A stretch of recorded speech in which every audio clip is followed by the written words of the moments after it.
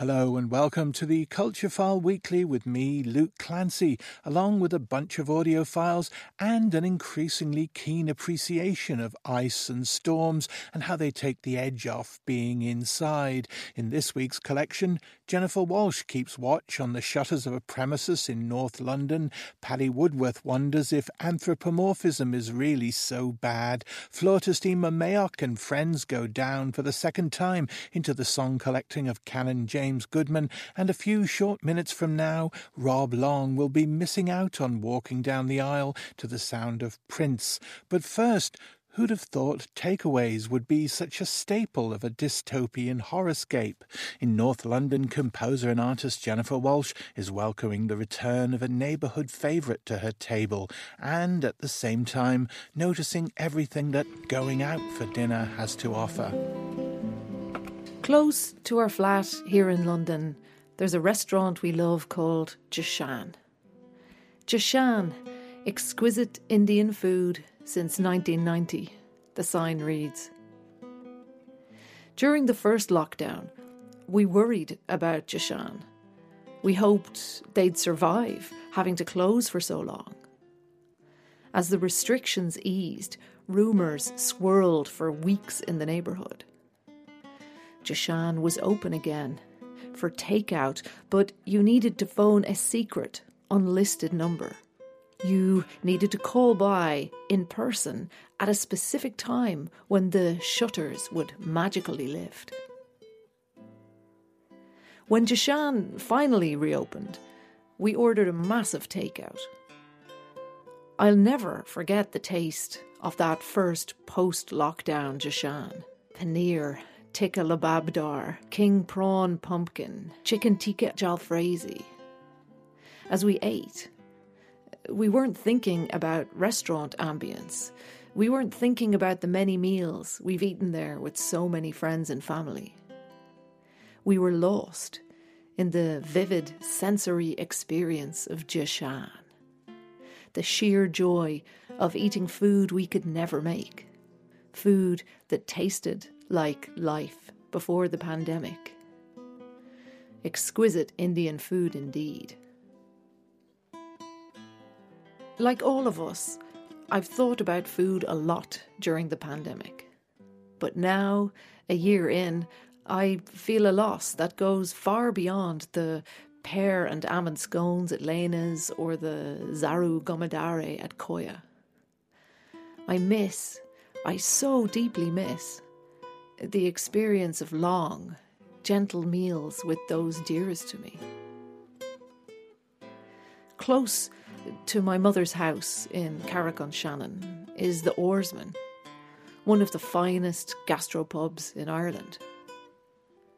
I've eaten countless meals at the Oarsman, many meals during which I quietly laid out my troubles or listened to someone else laying out theirs.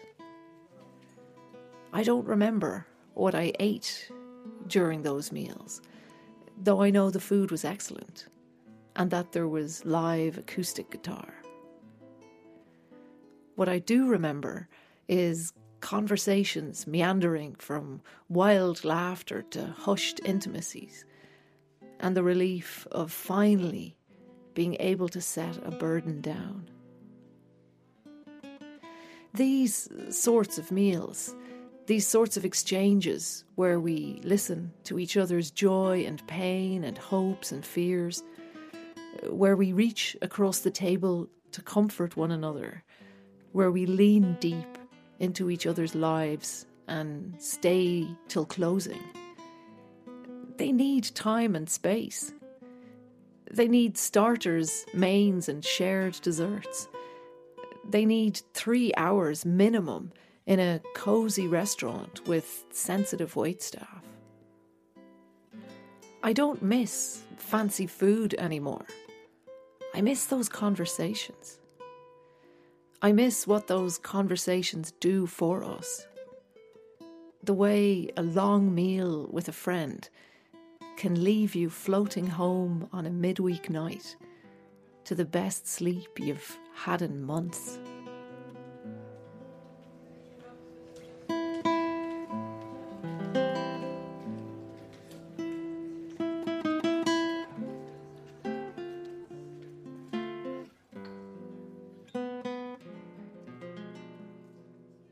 Jennifer Walshe there, tasting Uttar Pradesh but dreaming of Carrick-on-Shannon. And the music was courtesy of Clankbuild and freesound.org.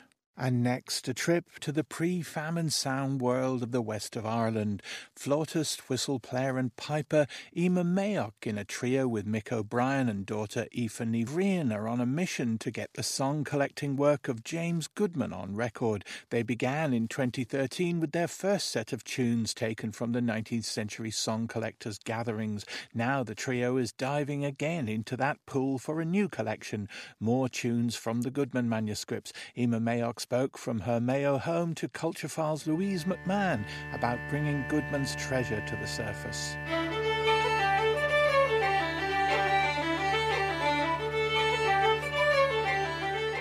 Sometimes, in melodies, one little change makes a huge difference. So in Goodman, you're going, oh, I know that tune well. Oh yeah, that's the same version. And the next thing you stumble across these two bars and you go, that's a different tune altogether.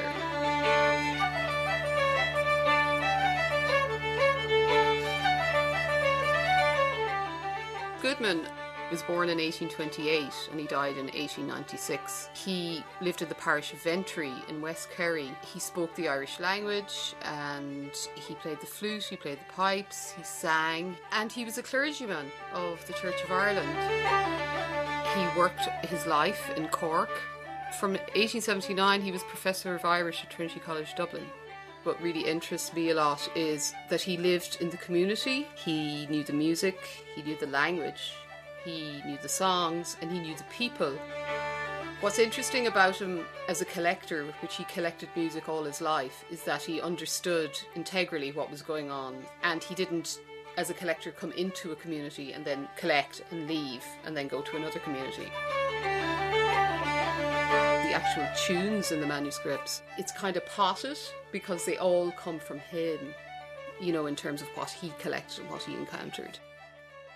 I guess his association with Trinity College meant that the manuscripts were given to Trinity after his death. And I know that the collector, Brendan Brannock, was going into the archives and to the library in Trinity to have a look at them. When Brendan died, Dr. Hugh Shields took on that work, preparing Goodman's manuscripts.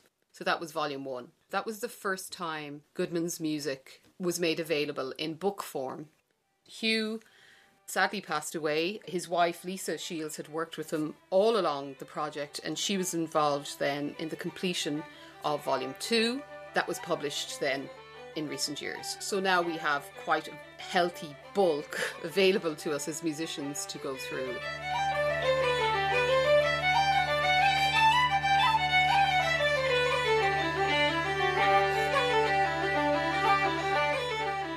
The reason why they're of such significance is that it's music of the southwest of Ireland, traditional music, as it was sung and as it was played, notated by somebody with absolute knowledge of the music. This was mostly done before the 1840s. As you know, traditional culture was nearly wiped out in many parts of the country because of the famine and what ensued after. The music and song was hugely affected by that. The Irish word for manuscript is lámh scríbhíní, handwritten, and he had a beautiful hand, absolutely gorgeous writing. Manuscript writing takes on a kind of a personality and a flair of the person who writes it. He collected all his life, it's quite incredible. And he had like little notebooks as well, and he had what they used to call fair copying. It's like the good copy.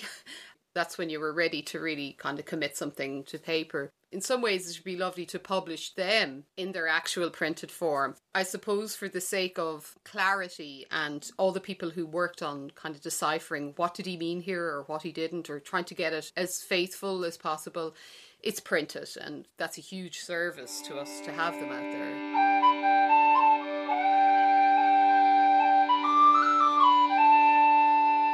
As a player, you kind of make decisions when you play it. You go, I'm wondering if he really meant a C sharp to go in there. It doesn't really sit in our modern ear. Or else you might think, okay, maybe he got that from a musician who came from a particular area where that was a version, or, so there are those kind of decisions that Goodman asks you to make. He mightn't have consciously wanted us to make those decisions, but when you approach it, you find yourself doing that.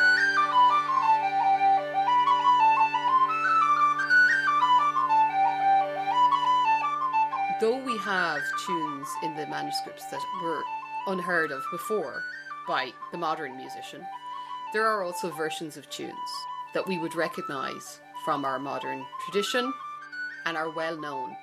But then you will find a version of a reel that's well known, or a jig or a hornpipe, and there'll be this amazing maybe 2 or 3 bar sequence that's completely different, and it's a total change in the way that you hear and perceive and play the tune.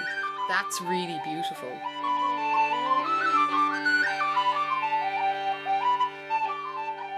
Sometimes, you know, in melodies, one little change makes a huge difference. So in Goodman, you're going, oh, I know that tune well. Oh yeah, that's the same version. And the next thing you stumble across these 2 bars and you go, that's a different tune altogether. He got a lot of his tunes definitely from a piper called Kennedy, the so-called K tunes. But then there are types of tunes where the 3 of us, as we go through the manuscripts, say, I don't think he got those from the guy or the woman down the road, you know? So a musician's own personal repertoire doesn't always just extend to what's there in the tradition around them. They may like to play music from other traditions and other genres. So I think there's a little bit of that in the manuscripts as well.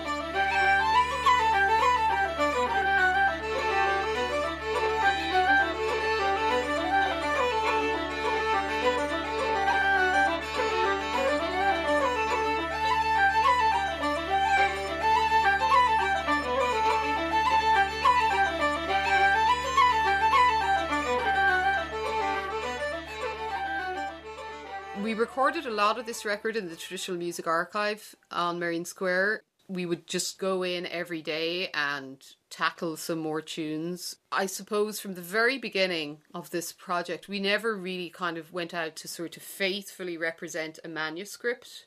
We don't play exactly what Goodman wrote. We play our interpretation of what works for us as a trio together. We kind of have changed some of the tunes. There's one on this record that's just written real, but we actually thought it worked better as a polka, so we turned it into a polka. And we all feel that that's our particular interpretation of the music, and that we're doing this in the 21st century, and this is who we are as musicians, and we're not really exactly sure how they played it in the 19th century. So that's also a part of the kind of, you know, a unique approach by 3 people, because this is how we have endeavoured to engage with the manuscripts.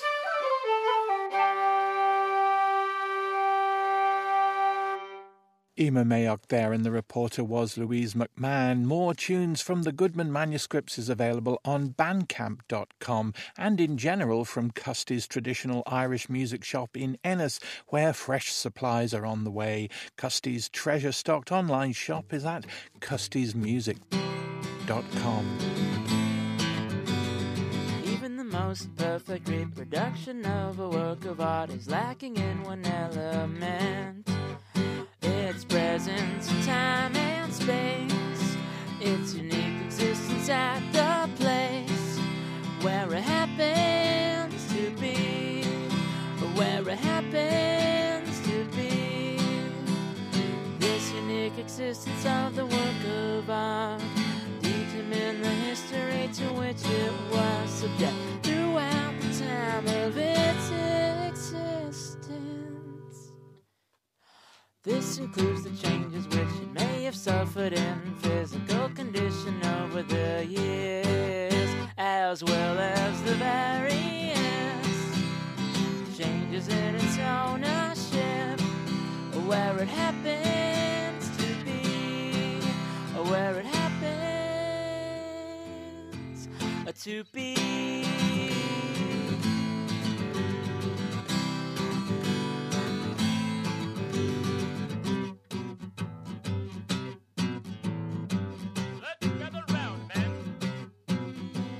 The traces of the first can be revealed only by chemical or physical analysis, which it is impossible to perform on a reproduction. The changes of worship are subject to a tradition which must be traced from the situation of the original. The presence of the original is the prerequisite to the concept of authenticity. Is the prerequisite to the presence of the original. Is the prerequisite to the concept of authenticity. Authenticity. Authenticity. Authenticity.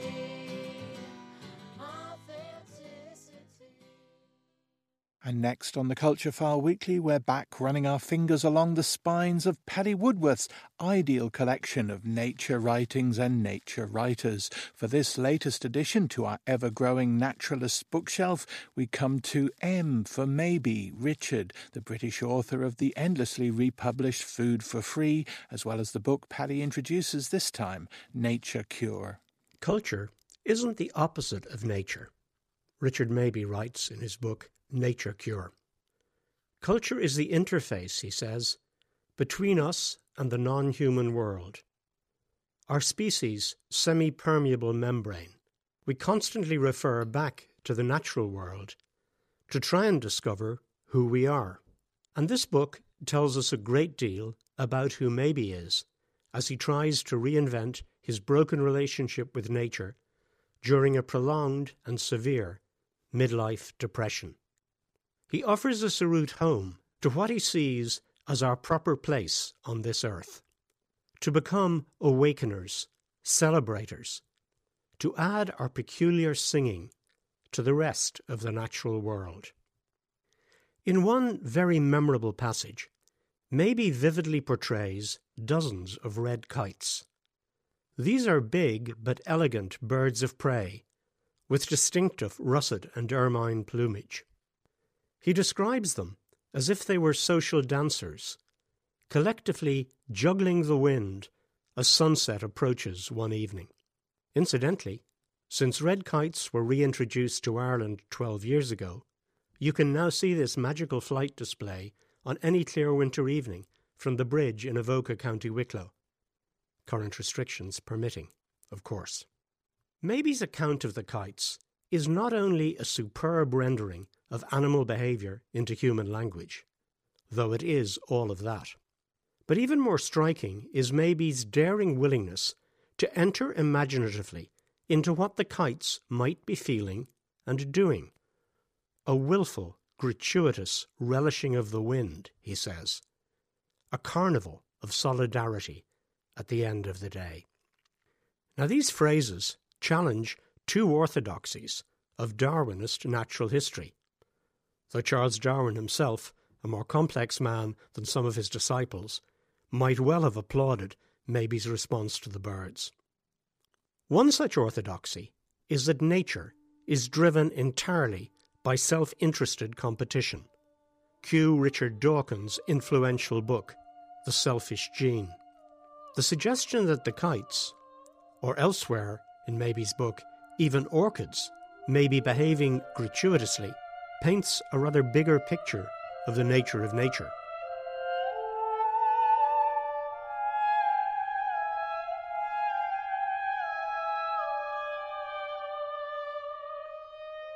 The second orthodoxy is that we must steadfastly resist all anthropomorphism, any temptation to attribute our emotional or imaginative traits, or even individual agency, to other species. The notion that the kites may be acting willfully is thus more than a little heretical. But if you think about these orthodoxies for just a moment, it seems obvious that they contradict themselves. Competition, as interpreted by some natural scientists, often sounds remarkably like the very human ideology of unregulated capitalism. Nothing more anthropomorphic than that.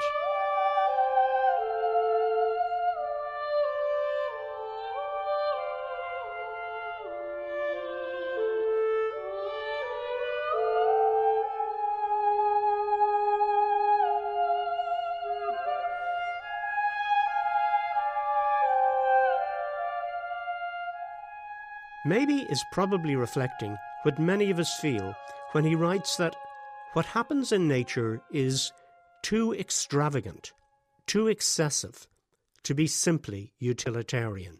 He even dares to take the revered David Attenborough to task for sometimes framing the natural world as a simplistic and competitive sex and violence drama. Mabey's own approach in this book is not systematic. It is rather like his own description of Gilbert White's seminal early natural history essays: disorganized, anecdotal, affectionate. Here, Mabey is a rambler and a magpie. But his insights do not negate science. They draw from it, and they enrich it. And the sense of disorganization is essential to the truth of his book, which is, above all, a memoir, and echoes the messiness of bad passages in our interior lives. Mabey fell into depression in his early 50s, and this was the peak of his career. From the Forager's Bible, Food for Free, to the sumptuous and monumental Flora Britannica, he had long been acclaimed as one of the very best natural history writers of his generation. So it's important to understand that this book is not about a nature cure in the common sense of the phrase. Yes, getting outdoors, as we are often told, does help lighten dark moods. But Mabey had been exposed to woods, hills and water bodies all his life. His problem was that he had lost his nature mojo. He had become a mere ecological voyeur. He felt separated from landscapes and from their creatures by a glass wall of anxiety when he could still bear to look at them at all. His heart no longer lifted with the first celandine of spring, or with the first swift of summer. A root of this depression, he argues, was a natural science confined to the naming of parts and simplistic models of cause and effect. This model, he argues, was unhelpful in describing a world in which memory, feeling, spontaneity, and a growing sense of the wholeness of things are intertwined. Through a process driven in no small part by his own new sexual relationship, nothing more natural than that, surely, he rediscovers in nature his powers of imagination and what he calls the basic biological urge to play. And it is indeed a cure for the reader to witness how the book itself moves from hesitant, halting nature writing in the first half, reflecting Mabey's own misery, to starburst accounts of drumming snipe and dancing cranes in the later pages, informed by science but illuminated with imagination and, why not, with love.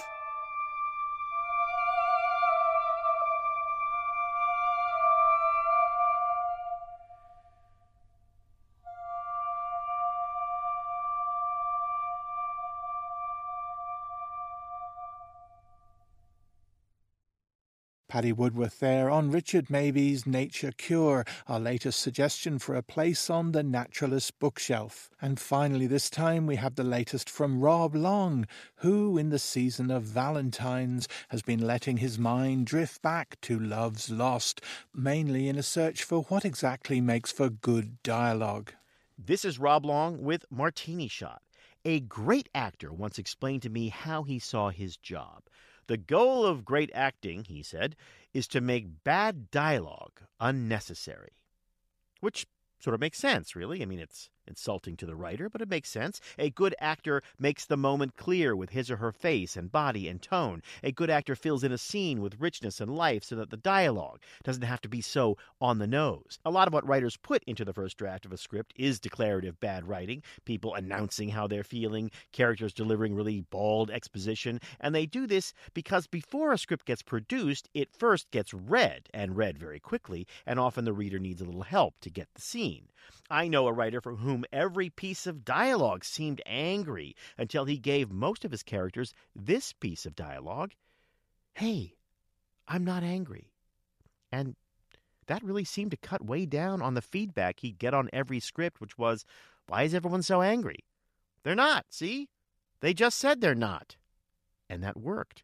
And one of the hallmarks of a truly awful drama is when one character looks out over an autumnal landscape and pulls a shawl tightly around her shoulders and says, meaningfully, "It's getting colder." Of course, the difference between bad dialogue and great dialogue is often just the context. In real life, where I unfortunately spend most of my time, often the snappiest comeback I can come up with is a string of obscenities. "Nobody talks like that," is what we sometimes say when we're criticizing the dialogue in a movie or television show, as if the way people really talk, with grunts and trail-offs and sometimes just one or two words repeated in different tones, like whatever, just, whatever, just whatever, which sort of makes sense when you're in an argument with a friend. In fact, in that context, it sounds like a rather eloquent and devastating rebuttal, but if you write those words down and try to call it dialogue, you're going to get in trouble. Once, and this is going to get personal, so apologies, I went to the wedding of an old college fling. Well, not exactly a fling, but a little more serious than that. Okay, a lot more serious than that. And now, here's where it gets humiliating. Our first moment together in college was accompanied by someone at a party playing the song "Purple Rain" by Prince. And I will pause here while you snort derisively and judge me. Whatever, just whatever. Just whatever. And what surprised me years later at the wedding was just how depressed I was. I mean, for all the obvious reasons I'm not going to bother going into, and for some I don't know you well enough to share, the whole thing just depressed me because, though by then I was a television writer and producer with some solid credits and a couple of TV series of my own, it was still weird and aching to realize that Off and On wasn't ever going to be on again. And then the wedding band started playing Purple Rain, and now, do I have to pause again for you to snort and judge, or can you save it all up for when I'm done? Well, so even though I was a writer and a published author at the time, and I owned a fancy car and knew the difference between good dialogue and bad dialogue, I knew that this was the right moment to leave. "You're not leaving?" she asked. "Yes," I said, and pointed to the band playing Purple Rain. "This is where I came in." Which would be bad dialogue in a movie, probably, but in real life, where we're not always such good actors, it seemed pretty good. And so that's my 2021 New Year's wish to you, and to me too, for that matter. Let's hope that this year is filled with bad dialogue in real life, which for most of us would be a truly great thing, and is much better than even the best dialogue on a screen. And that's it for this week. Next week, we'll join the mob for Martini Shot. This is Rob Long. Rob Long there, getting caught in the purple rain, and at the same time bringing to a close this edition of the Culture File Weekly. He and the rest of us will be back with more well-aimed parting shots next week. Meanwhile, don't forget to subscribe to the podcast, though I suspect if you haven't by now, it's not just a memory lapse. Anyhow, bye now.